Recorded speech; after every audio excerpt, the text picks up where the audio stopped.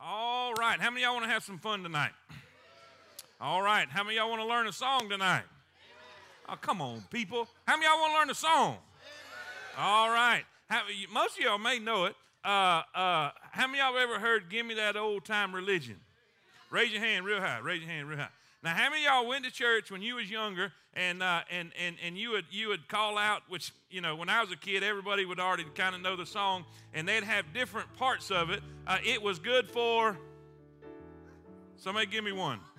Paul and Silas, that was one. All right, anybody remember another one? It was good for, see, I got to teach y'all everything.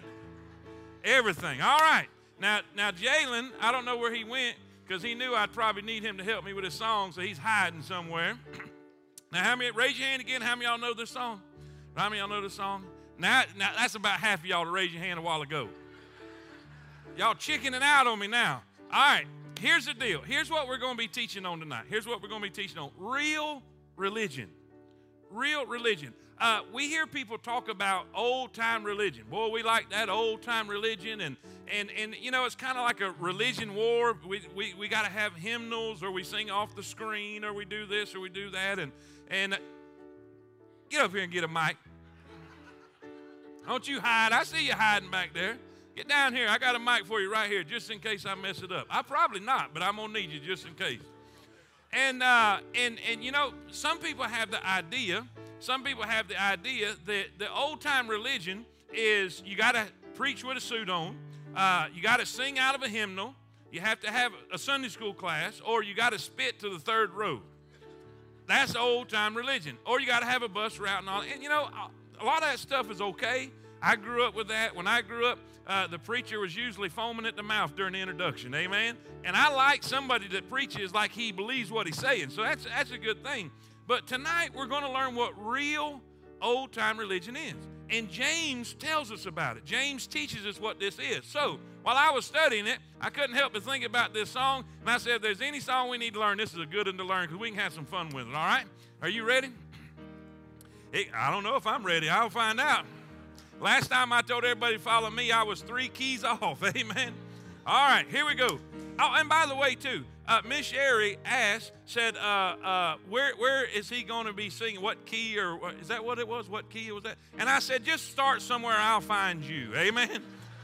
All right, here we go. Here we go. Give me that old-time religion. Give me that old-time religion. Give me that old-time religion. It's good enough for me. All right, how many of y'all know it now? How many of y'all know it now? All right. Now, I need some enthusiasm. I need some enthusiasm. All right. Now, I need you to sing loud. All right. Here we go. Let's try it again. Let's try it again from the top. Give me that old-time religion. Give me that old-time religion. Sing it now. Give me that old-time religion. It's good enough for me. It was good for Paul and Silas. It was good for Paul and Silas. Come on. It was good for Paul and Silas. It was good for Paul and Silas. It's good enough for me. It will take us all to heaven. It will take us all to heaven. It will take us all to heaven. It will take us all to heaven. It's good enough for me. It will do when I'm dying. It will do when I am dying. It will do when I am dying. It will do when I am dying. It's good enough for me. Give me that old-time religion. Give me that old-time religion. Give me that old-time religion. It's good enough for me. Give the Lord praise and glory. Yeah. Amen. Now, wasn't that fun? All right, James chapter number 1 and verse number 26. Thank you, Miss Sherry and Brother Jalen. I didn't really need you, but I'm glad you was here. Amen. Verse number 26. If you're here new on Wednesday night, we just go through the Bible, just verse by verse as we take it. We're in James chapter number 1. Last week we covered basically the topic of the Bible coming to our rescue. We've been dealing with trials and temptations, testings, if you will, going through difficult times and going through times where the devil will try to tempt us to do wrong and to sin and to fall and all that kind of thing. And we found out that the Bible is our greatest weapon against sin. How many of y'all would say amen right there? The Bible to the rescue. We talked about reading the Bible. We talked about the Bible, how it would be a mirror and will reflect who we really are. We would see Christ in the Bible, and the more we view Him and the more we gaze upon Christ, the more we become like Him, and He is a victor. Say amen. Now, last week, we ran out of time, and what I did for all the pages that you got today, most of y'all, you kept your outline from last week, and all I did was take the part we didn't finish, all right? Take the part we didn't finish, and I just added to it. That's what this is. I didn't want to say, okay, if you didn't have a lesson last week or you don't have it from last week, so I just made one for everybody, and we just added to it. If that makes sense, say amen. That's why it says extra, all right? We're going to go through what we covered a little bit last week and then finish us off tonight, all right? Verse number 26. If you're there, say amen. If any man among you, now James is speaking to believers. He's speaking to the church, if you will. If any man among you seem to be religious. Seem to be religious. The word seem, I looked that up, and it means to put an appearance of or to resemble, look like. So what he is saying here is it's possible to look it but not be it. Y'all with me? Just because you have a suit on and are sitting in church on Sunday morning don't make you what you're trying to portray to everybody else you are.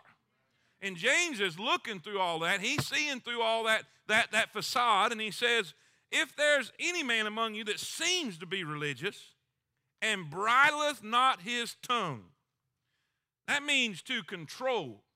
The word bridle there means to guide, to control, to restrain. We know we put bridles in horses' mouths, and we'll talk about that more in chapter number 3, but that is to control the mouth. In other words, he's saying, if you have somebody and he looks religious, he looks like a Christian, he looks godly, he looks like he's supposed to look, and he can have the appearance, but he can't shut up. Let's just talk plain. He cannot control his mouth. Look what it says. It says, he deceiveth his own heart. This man's religion is what? Vain means empty. There's nothing to it. Pure religion and undefiled before God and the Father is this: to visit the fatherless and widows in their affliction, and to keep himself unspotted from the world. Church, say amen. Lord, help us tonight. Lord, it's so good to be in the gospel tent tonight. Lord, it's good to have folks that are here wanting to learn, wanting to grow and to develop and become more like you. And I pray that you'll help us as we gaze into your word, that you will guide and you will direct and you will help us. I pray, Lord, that we will see something that's going to help us grow stronger. It's going to help us to grow closer to you, and your perfect will be done. In Jesus' name, amen. Amen. All right, you can be seated. It's real exciting. Today I was in the building, which every day I go in there a couple times a day. I can't help it. It's just in my spirit to do that, and they've got the metal, all the metal up for the balcony all the way around now. So it's really you're seeing what it's going to look like. They were fixing to lay out the platform, and from the south end of the building all the way up to where the gym's going to be has already got a coat of primer on it. Say amen. Yeah, amen. So that's coming along good. It's hard to get your work done when you want to keep investigating what they're doing. Amen. But anyway, God's really been good to us, and I thank God for that. Now, the lesson tonight. Last week, as we went through the second part of chapter number 1, we found out that even with trials and temptations, God did not leave us without help. God did not leave us without weapons, if you will. He did not send us to war without the necessary items that we would need to fight the battle. And he said it is the Word of God. When Satan was tempting the Lord Jesus in the wilderness, he defeated him. The Lord defeated Satan with the Word. He quoted the Word. He said 3 words, "It is written." You have everything you need to win the battle. Say amen. Now, last week we talked about it being a mirror. Last week we talked about restoration. We talked about examination. We talked about finding who we really are and what we really are and allowing God to do His work in us. But this week, I want to talk more about the Word being promoted. In other words, letting us live what we're studying. In other words, taking what we have here out there. If we don't, and we're going to learn this in the weeks to come throughout James, that we can't just talk the talk without walking the walk. We cannot just say, I have faith, because we're going to talk about faith and works and what faith produces in our life and what should be seen in our life and what people out there should see in us. And tonight, he really deals with an important topic, and he really pinpoints it. And it's amazing that when he talks about being a real Christian, being real religious, in other words, being godly like we're supposed to be, the very first thing that he brings up and he talks about is running our mouth. Say amen. So, apparently, there were several verses, especially chapter number 3. We talk about in chapter number 3. In chapter number 4, you find it, James dealing with the tongue and the power of the tongue and really the destruction of the tongue and what talking can do. So tonight we're going to look at real religion. You know what? If there was anything that I want on my tombstone, he was real. He was real. My buddy Brian put on his Facebook status, he said, I would rather be hated for being real than loved for being fake. And boy, I tell you what, there's a lot of truth to that. I want to be real. Jesus wants us to be real. We don't have to put on a front. We shouldn't put on a front. We shouldn't fake it. It should be real. And 3 areas that he kind of specifies in these 2 verses about being real. Real. And he doesn't use old-time religion as the adjectives to describe the religion we're expecting. He uses words like pure. Pure. Look what he says. Look what he says in verse number 26. Verse number 27. Pure religion and undefiled before God and the Father is this. So what we should be bragging about, really, what we should be posting about, what we should be texting about is not old-time religion, but pure religion. Pure religion. Now, how do we describe that? How do we portray or promote pure religion out in this world? In other words, how many of y'all know one of the biggest criticisms that the world and lost people have against the church is a bunch of. And you know what the word hypocrite means? One who wears a mask. One who wears a mask. What does that mean? He's not real. What happens? They come to church and they see somebody singing Amazing Grace or My Sins Are Gone, and then they go to the bar and he's singing My Achy Breaky Heart. They come to church and smile and want everybody to see them in the front with their tie on, but then they go lie about a horse trade or a dog trade or a hog trade or whatever it is, and they're saying, wait a minute. And this is not the same person that I just saw. And then the worst part about it is that person that's going to church becomes a critic of the one that's sinning out there. And they see this, and there is no bigger hypocrite than the one that criticizes somebody else for their sin because it's not the sin that they're guilty of. Amen. Now, I'm not of the persuasion, and I'm not of the the group that says let's not deal with any sin because everybody sins. I'm not with that crowd. And I'm not saying that, hey, let's just don't. The Bible says you judge them by the fruit that they bear. You know what kind of tree it is by that, and you have to deal with it. But being that person who's always looking down on somebody else because they're not as good in their weakness as you are with yours, that's what he's talking about. He said, if we're going to be real, because in just a few verses, we're going to talk about being prejudiced toward rich people and poor people. In other words, you being good to rich people and looking down on poor people. You being a respecter of persons, if you will. So we know there's a lot of fakeness going on, and James is trying to get them to be real. Whatever you are, be real. Be real. Amen? So, 3 areas that we need to deal with. 3 areas that we need to really be real in. And the first is this. Number 1, or A, however you have it in your notes there. It'll be the same on your old paper and on your new paper. If you want to just put it on your new paper first and then transfer it to your old lesson, that'll be fine. But first, we need to be real in our speech. Say it with me. We need to be real in our speech. If any man among you seem to be religious and bridleth not his tongue, but deceiveth his own heart, this man's religion is vain. There are a lot of people who can talk a good game. They can even quote verses. And it's amazing to me the ones that will quote verses to condemn you, but they don't have no verses for their issues. The men will quote verses to their wives about submission. Bible says you're to submit, woman. Well, the Bible also says you're to give your life and lay it down. Give your life as Jesus gave his life for the church. Gentlemen, our job's a lot harder than theirs. Laying your life down doesn't mean take a bullet. It means laying everything, your desires, your wants, your wishes.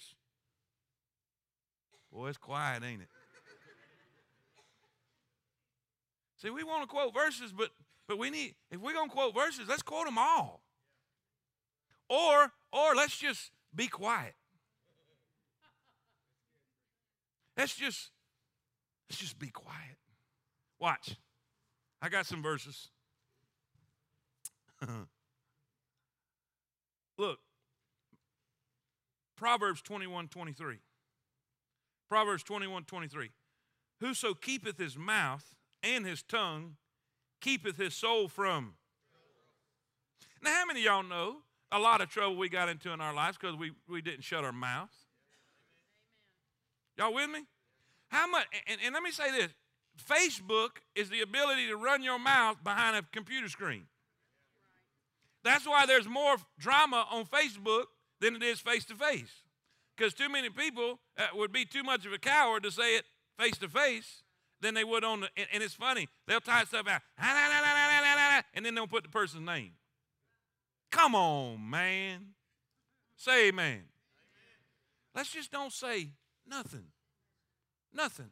He who keeps his mouth, in other words, refrains from talking, keeps his words, he's going to keep himself out of a lot of trouble. Watch.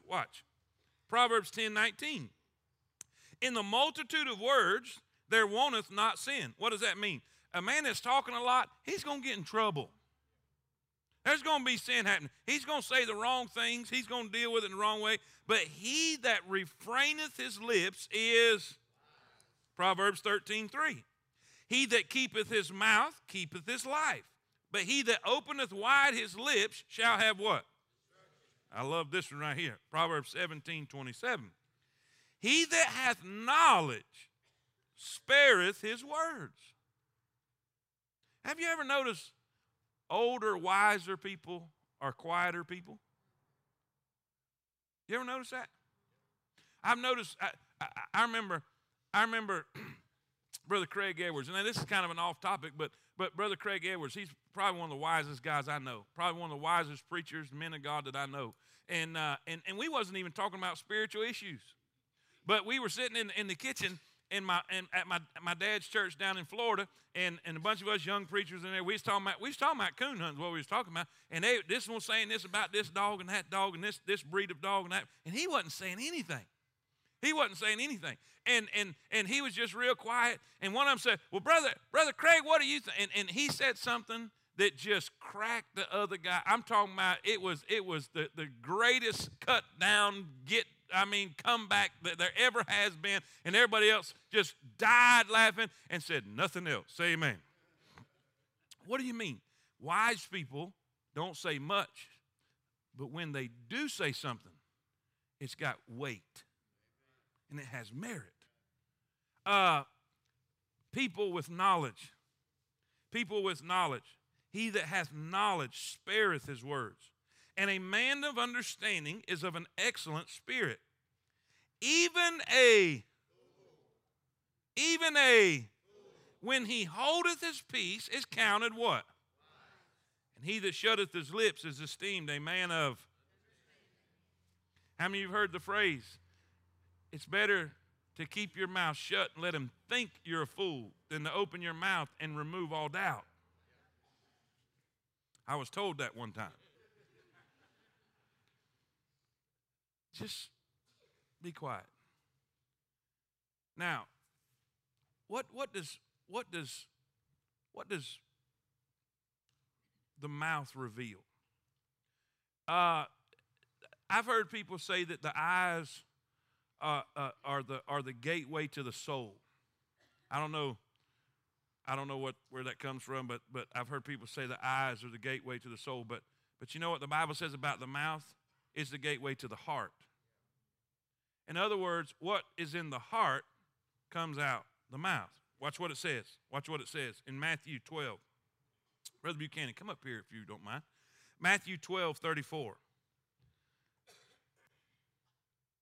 O generation of vipers, how can ye, being evil, speak good things?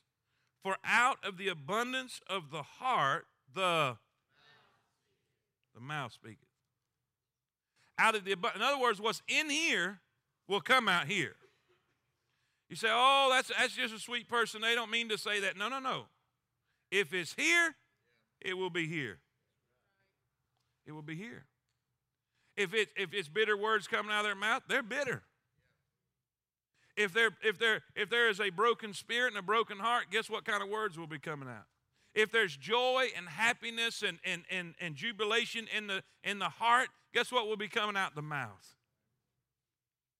And we got to be careful, because we're going to reveal to everybody what we truly are, who we truly are, or where we are with God truly. So, preacher, what do? Be quiet. It would be better to say nothing than to say the wrong thing. Let me say it again. It would be better to say nothing than the wrong thing. Let me give you an illustration. Let's have her stuff there, pal. This is Johnny B. Christian. All right? How many of y'all know sometimes we as Christians get into situations? Now look, I know this is going to hit home tonight. Y'all don't shut down on me now. Come on.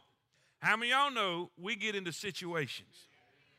And by the way, before you get home and get in a fight, no husband and no wife and no teacher called me and said, "Deal with this tonight." All right? So everybody's cool, okay? Now, this is Johnny B. Christian. And this is the Christian's mouth right here. And what comes out of here is words. Y'all with me? Y'all with me? All right. All right. Go ahead. All these words come out. Quicker with words. I mean, these words come. And if you notice, when emotions get higher, them words come faster. And usually with a little more heat and a little more animosity. Are y'all with me? Say amen. Okay, all right. But now we're sorry. Now we're sorry. Yep. We shouldn't have said all that. Right? Yep. We shouldn't have said all that. Let's put these words back. Come on. Seriously. We got to put them back. No, we're really sorry. We got to really try to put them back. Come on, man. I still see them. I still feel them. Are you for real?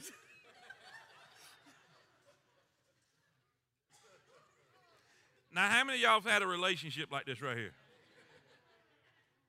Y'all with me? Man, that's a mess. Am I done yet? You're done. Okay. Go get your rag over there. All right. You can't put them words back once they're gone.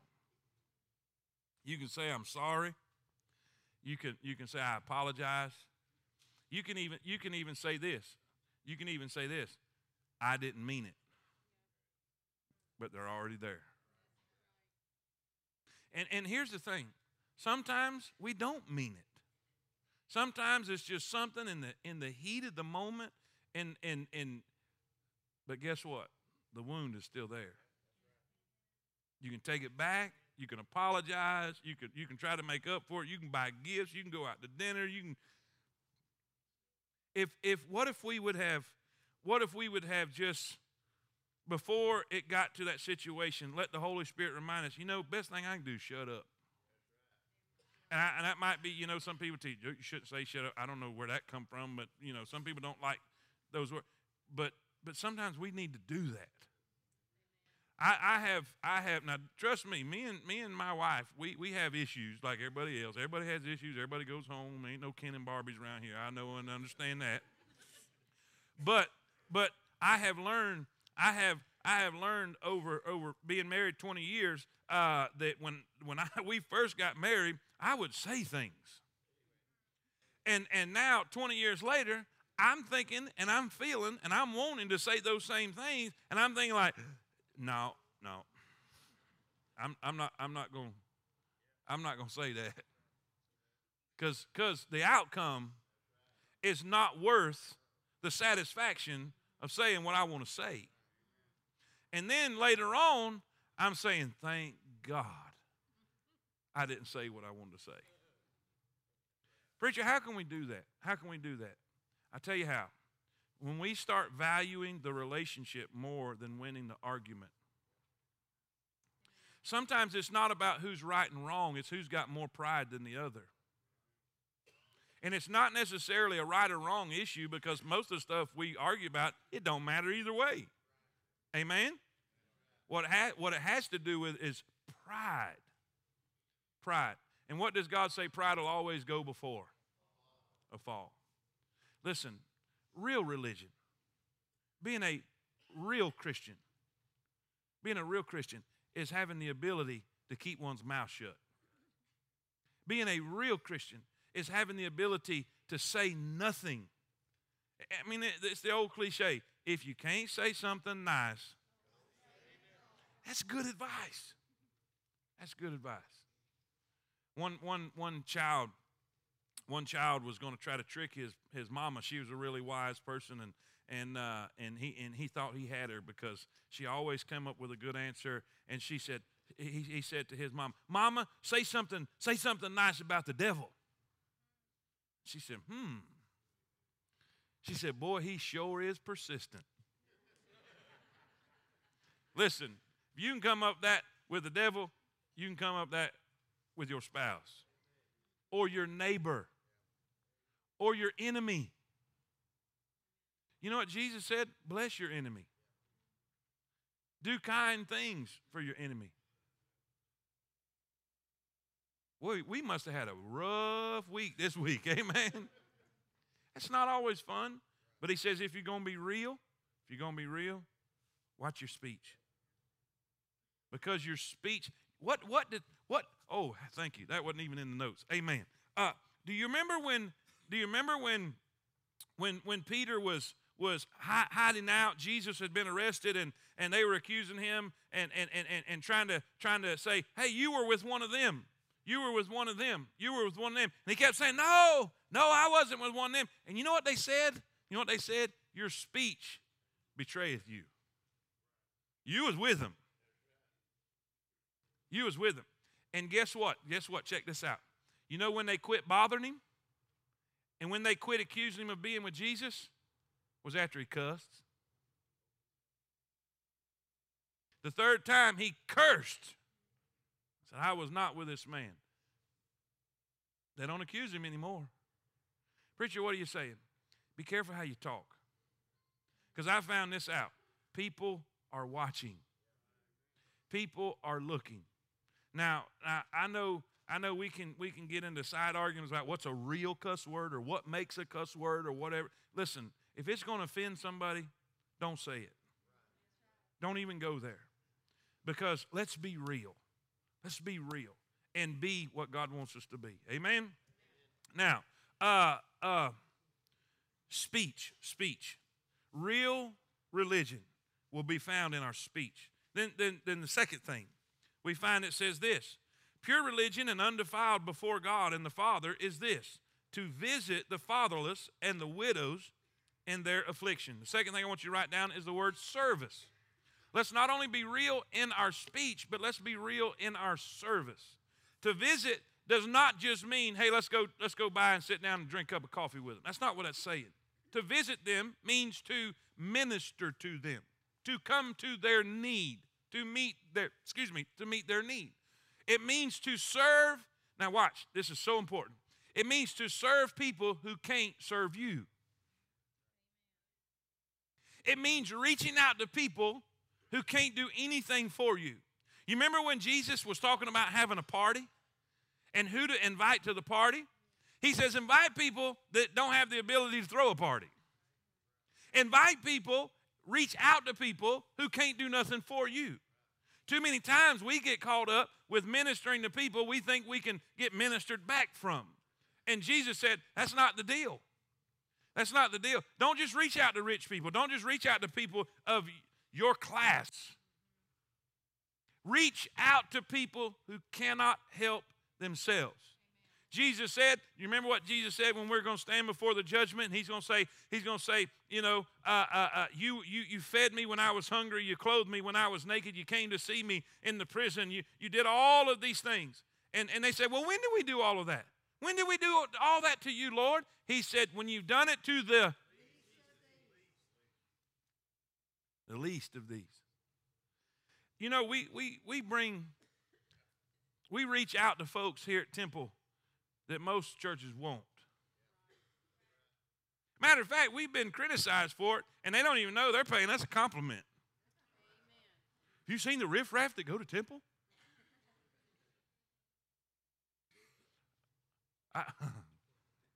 There's so much I want to say right there, but I'm learning to be quiet.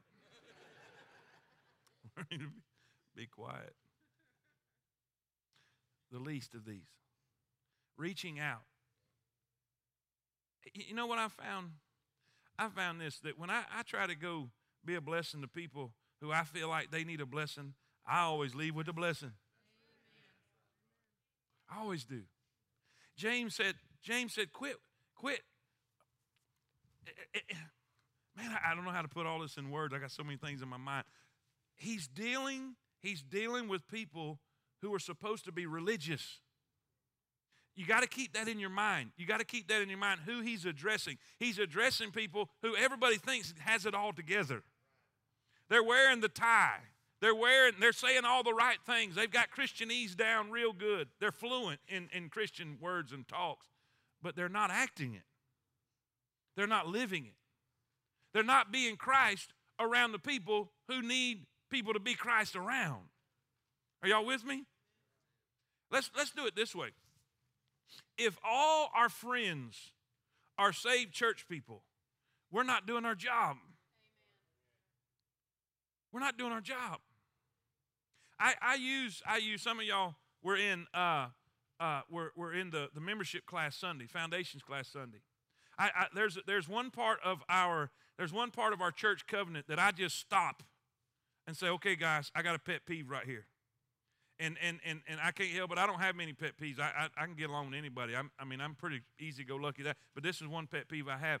One part of our church covenant is about accepting anyone. Warmly, I think it says it this way: warmly welcoming those who visit. And this is what I say: the brighter the light, the bigger the. There's going to be some weird people come to this place. I mean, there's going to be some strange people come to this place. And I tell the story of what happened down in the little auditorium when we were in that building. I was preaching. How many of y'all know sometimes when a preacher's preaching, especially when he's in the groove, man, I mean, he's going after it. Sometimes his mouth goes to going faster than his brain does. And he's liable to say anything. He's liable to say anything. My dad was preaching one time, and he was talking about when Jesus raised the damsel, and he told the damsel, "Arise, damsel," and he was going out preaching. He said, and Jesus said, "Arise, decimal." Amen, decimal. He said, "I don't have much of an education, but I have enough education to know that water is HBO." Amen. Now, some of y'all, it took you a minute to catch that one. Well, I was just going after it, preaching, just wide open. And I was talking about loving everybody, no matter their class, no matter their color, no matter anything. You just love them and accept them. And I said, I don't care if they look like they're inbred with a peacock. I want you to love them like Jesus does. And it was like, you ever get that 5-second rule? Like 5 seconds after you said it, you're like, whoa. And I'm thinking, did I just say that out loud? That night, you're not going to believe it. This dude walks through the back doors, and he's got fishnet stockings on. And he's pierced in places I can't even tell you tonight. He had a mohawk on top of his head that stuck up about that high, and it was colored every color of the rainbow. I looked, and a peacock walked through the door. Amen.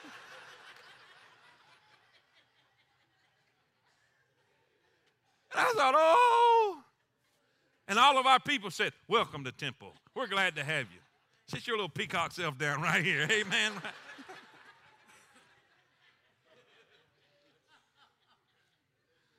It don't matter who they are. It don't matter who they are. Listen, there's going to be people coming here smell like alcohol. They's in the club. I've heard preachers preach. I tell you what, them people in your church, they's in the club on Saturday night. Well, thank God they're in church on Sunday morning. There's going to be people in here that don't dress right. They don't dress right. Women that don't dress right. Men that don't act right, smell right. All this kind of stuff. You know why? We're going after them. I was in a church. Churches are calling us all the time. Please come help us. Please come help us. Please come help us. Okay, no problem, man. I love that kind of thing. I mean, it really does. I enjoy that kind of thing.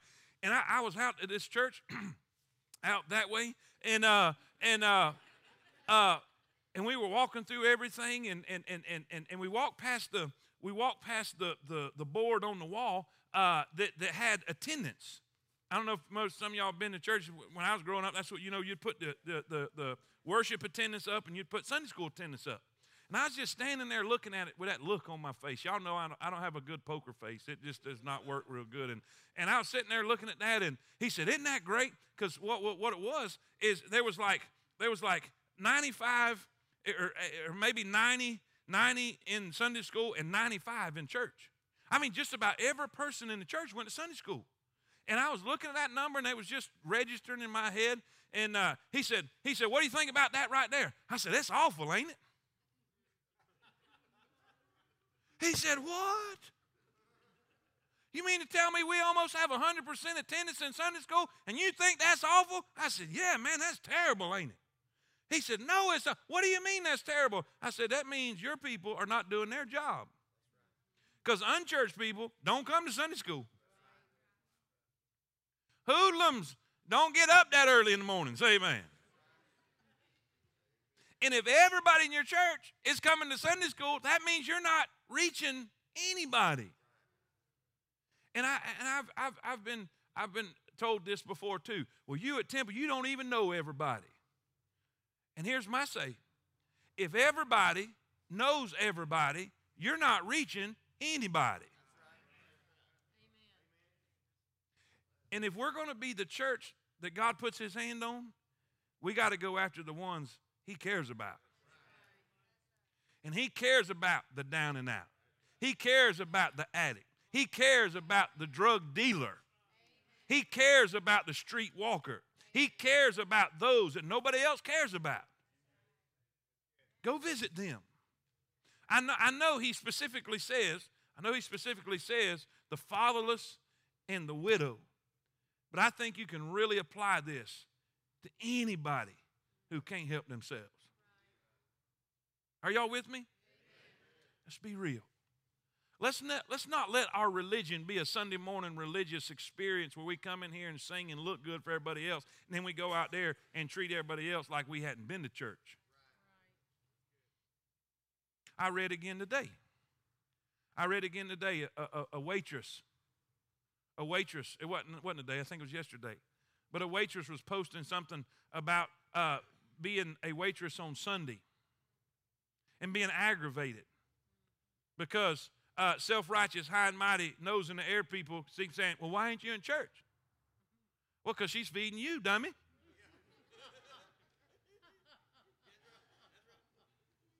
Now, you say, well, you invite people. I do. But I don't make them feel bad for being where they are right then.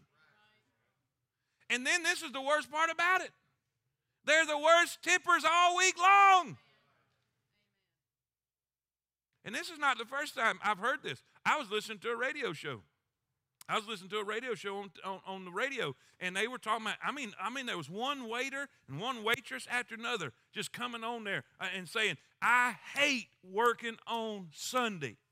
And it wasn't because they couldn't go to church. It was because the rudest people all week long are the people with suits and fancy dresses that come out of churches and go to the restaurant, and they treat them like slaves and don't even hardly tip them.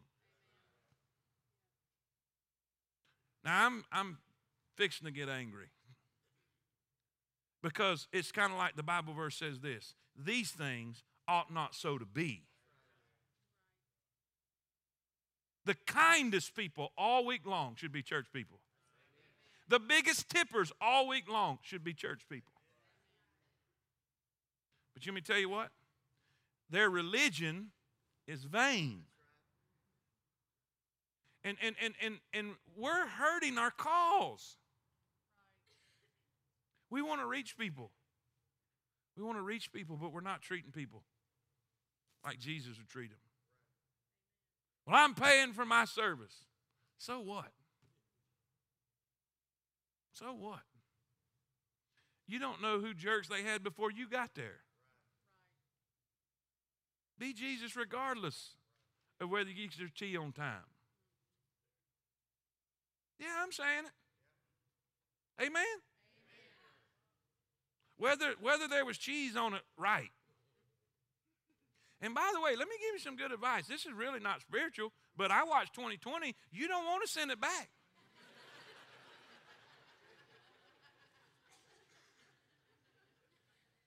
Now, if you need to know what I'm talking about, see me after the service, and I'll help you out with that. Hey, well, it's not cooked all the way. Use more ketchup. It helps. Amen. Just put more ketchup on it, and you won't see. It'll blend in with, if you like it well done, it'll blend in with the blood, and you'll think it's ketchup, and it'll taste just the same. Say amen. But whatever we do, let's be Jesus. Amen. Whatever we do, let our speech betray us. What does that mean? When we get through talking, they should say, are you a Christian? You're a Christian, aren't you? Nobody ever should have to advertise that they're a Christian. When they see you coming, you should be dressed like one. When they hear you talking, you should talk like one. When they see your attitude and your demeanor, you should look like a Christian. Amen? Okay. You know what? You remember, does anybody remember what the theme of James's is? You remember? Say it again. Say it again. Stand up and say it. Growing up. Now, how many of y'all know growing up's not fun sometimes? There's growing pains. Well, I think there's some growing pains tonight. I can tell by the responses, I can tell by what I'm seeing that this is bothering us. And it may be because how we treated somebody this week. The best thing to do is find that person after this is over and say, I wasn't even Christian. By the way, I talked to you. And make it right. Make it right. And Jesus would be pleased with that. You see, after we've seen ourselves, now we're going back into James 1, and after we read the book and the book reveals us who we really are, after we've seen ourselves in Christ in the mirror of his word, we must see others and their needs. Isaiah first saw the Lord, then himself, and then the people to whom he would minister. Let's turn there. Let's turn there. Turn with me to Isaiah. We'll get out of the New Testament for a little while. Maybe we'll cool off a little bit. Isaiah chapter number 6. This young prophet, he was woeing everybody. He was condemning everybody. Woe unto them. Woe unto everybody. And then he saw the Lord. Then he saw the Lord. All the way up into Isaiah 6. Look in Isaiah chapter number 6.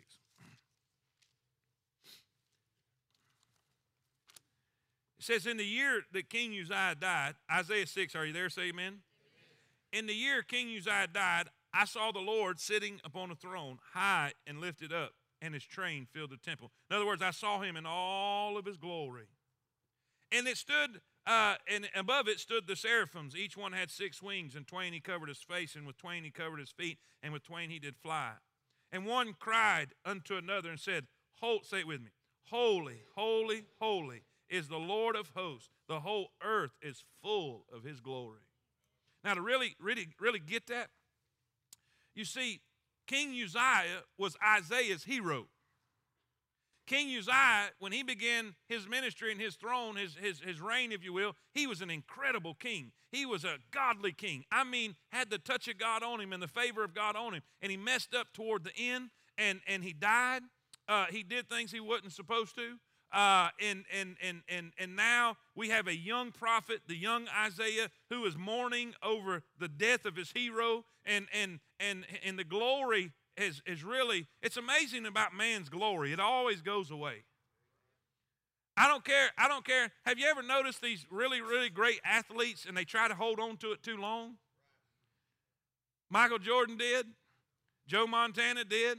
Jerry Rice did. All of them tried to hold on because man's glory always fades. Always fades.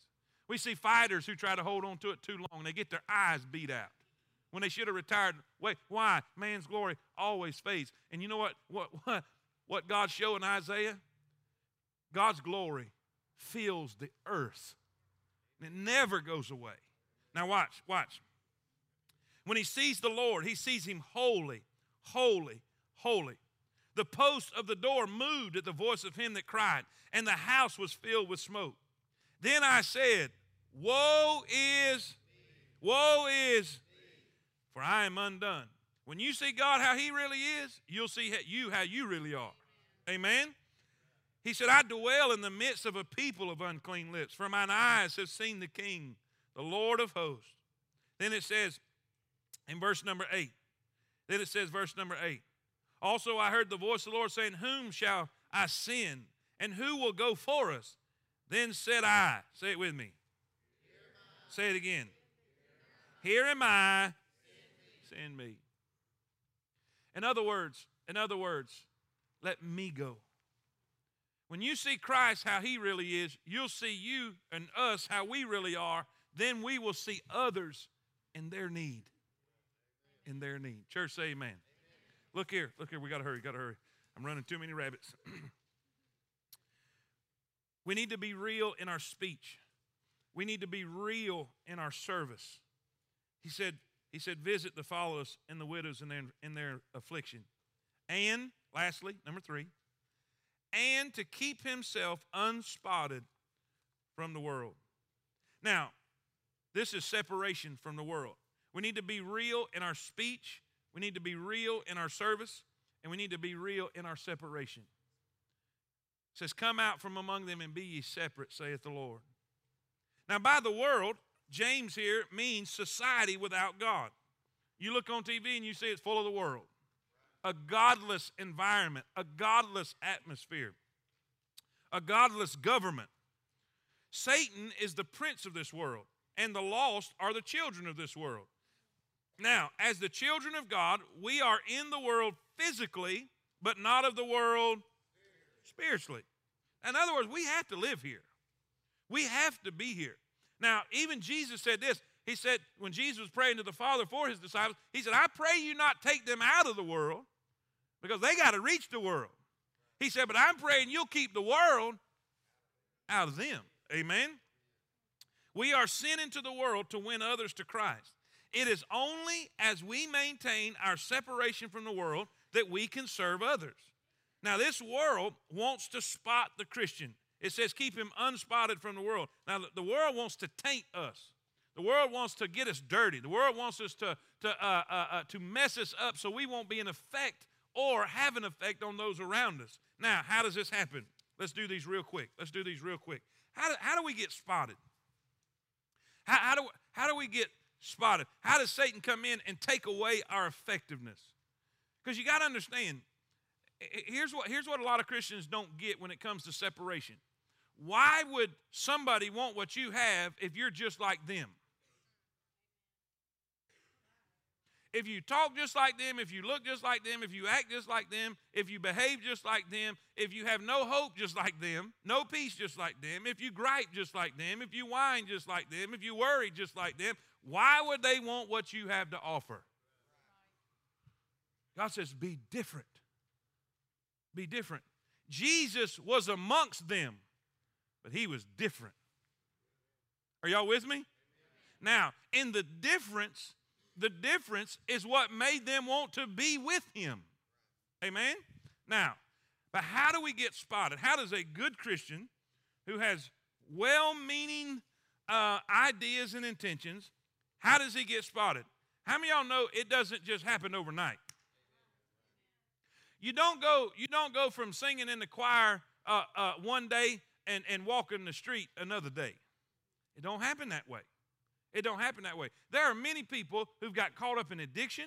There's many people who've got caught up in pornography. There's many people who've got caught up in all kinds of crazy stuff. But it didn't happen overnight. It happens, this is the process. Number one, it starts with a friendship of the world. A friendship of the world. The Bible says in James 4, from whence come wars and fightings among you? Come they not hence even of your lust that war in your members? You lust and you have not, you kill and desire to have. You cannot obtain, you fight and war, yet you have not because you ask not. Ye ask and receive not because ye ask amiss, that ye may consume it upon your lust. Now watch what he calls them. Verse 4, ye adulterers and adulteresses, know ye not that the friendship of the world is enmity with God? Whosoever therefore will be a friend of this world is the enemy of God. Now, he uses the word adulterer and adulteresses. Now, we're not talking about a physical relationship and a physical affair with somebody else's spouse. What he's saying is, you are the bride of Christ. You belong to God. You are betrothed to Christ. You are spoken for, if you will. And if you go out into the world and you start flirting, being a friend. Now, this, when it says being a friend of the world, it's not talking about being friendly to sinners. Does everybody understand that? It means cozying up and getting comfortable with stuff of the world. The world's line of clothing. The world's behavior. The world's belief system. How about the world's music? In other words, we just kind of, we're not walking in the darkness. We just don't mind a little stroll in the shade. We're just kind of flirting. We're not out there. But we're not enemies with the world. I don't think nobody in here, if they had an opportunity tonight, I don't think anybody in here would go have dinner with ISIS right now. There ain't a chance. Nobody in there say, hey, come on over. Let's have some dinner. No, they're the enemy. And what God is saying here if the world doesn't stay, you remember what we're saying when we're saying the world, we're not talking about the people. We're not talking about sinners. We're talking about their belief system, their behavior. Y'all know what I'm saying. I don't have to get too elementary in this. Do y'all know what I'm saying? Say amen. When I say the world, we get used to the music. We get used to the behavior. We get used to the philosophies of the world and the way the world thinks and operates and believes. It starts with just being friendly. But then we move to number 2. We move from being friendly to the world to loving the world. Friendship of the world, then to love for the world. What does 1 John 2 say? 1 John 2 says this: love not the world, neither the things that are in the world. If any man love the world, the love of the Father is not in him.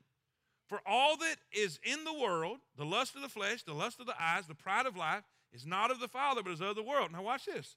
The world, and the lust thereof, the desires thereof, the appetites for it. But he that doeth the will of God abideth forever. We move from the friendship of the world to the love of the world. Then number 3, to being conformed to the world. We get friendly with it. Then we start liking it. And then we start practicing it. We see the dress styles on TV, and we start our flesh desires that, because that there's nothing good about our flesh and wicked about and then so we just start conforming to the pattern. Looking like them, talking like them, behaving in ways that are like the world. I mean, I can get specific, but you know what I'm talking about. It could happen in any form, whether it's music or dress or behavior or whatever, activities. We start conforming to it. And what does the Bible say? Be not conformed to this world. Conform means to apply or press into a mold. How many of y'all know the world is constantly pressuring you to think like them? This world is constantly pressuring you to think homosexuality is okay, that it's completely natural. This world is trying to pressure you into believing that sex out of marriage is okay. They're trying to pressure you into believing that you came from a monkey and you swung from a tree. Pressure. That's what conform means. But God says, don't be conformed. Don't allow the pressure from the world to come and creep in. Be not conformed to this world, but be ye by what? The renewing of your mind. How do you do that? With the word. Transformed means this. It's the word metamorphio, which we get our word metamorphosis. That means a change from the inside out. You put the word in, and it'll work its way out. Are y'all with me? Say amen. Woo-hoo, this is good. We start conforming. We start just being friendly with it. Not really all jumping in with both feet. We just kind of don't think it's all that bad. That TV show's not all that bad. That dress is not all that bad. That activity's not all that bad. Then we start liking it. And then we start conforming to it and start applying it in our own life. And then the worst part about it is we'll end up being condemned with the world. Let me give you a perfect illustration. Perfect illustration. How many of y'all remember a man by the name of Lot? All right. I got 4 seconds. Close everything up or just look at me. Don't even close nothing. Just look at me. I got to tell this story. I got to tell it quick. Everybody knows the story about Lot. You know, Lot was in Sodom and Gomorrah. You know, the Bible says that him and his uncle Abraham was having issues, and Abraham said, "You pick which way you want to go." And Lot looked over there in the well-watered plains of Sodom, and so the Bible says he pitched his tent that direction. He wasn't all the way in Sodom.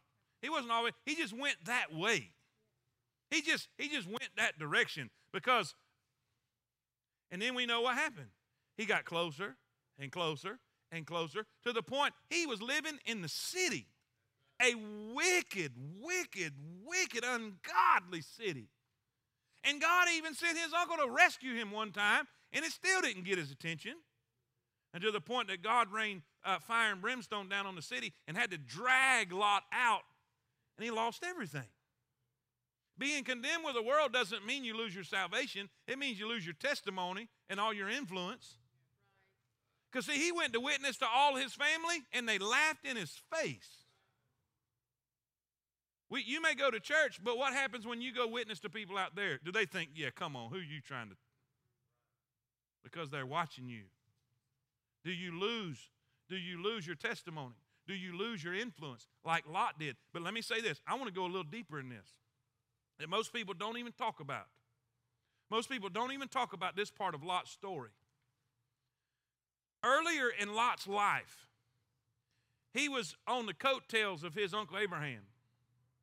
Well, Abraham went to Canaan, and a famine came, and he went down to, help me, Egypt, the big city, the cosmopolitan area. And you know, he wasn't supposed to go there, and he got in trouble, and God brought him back out. He brought Abraham out, and he brought Lot out. But this is the way Lot come out of Egypt.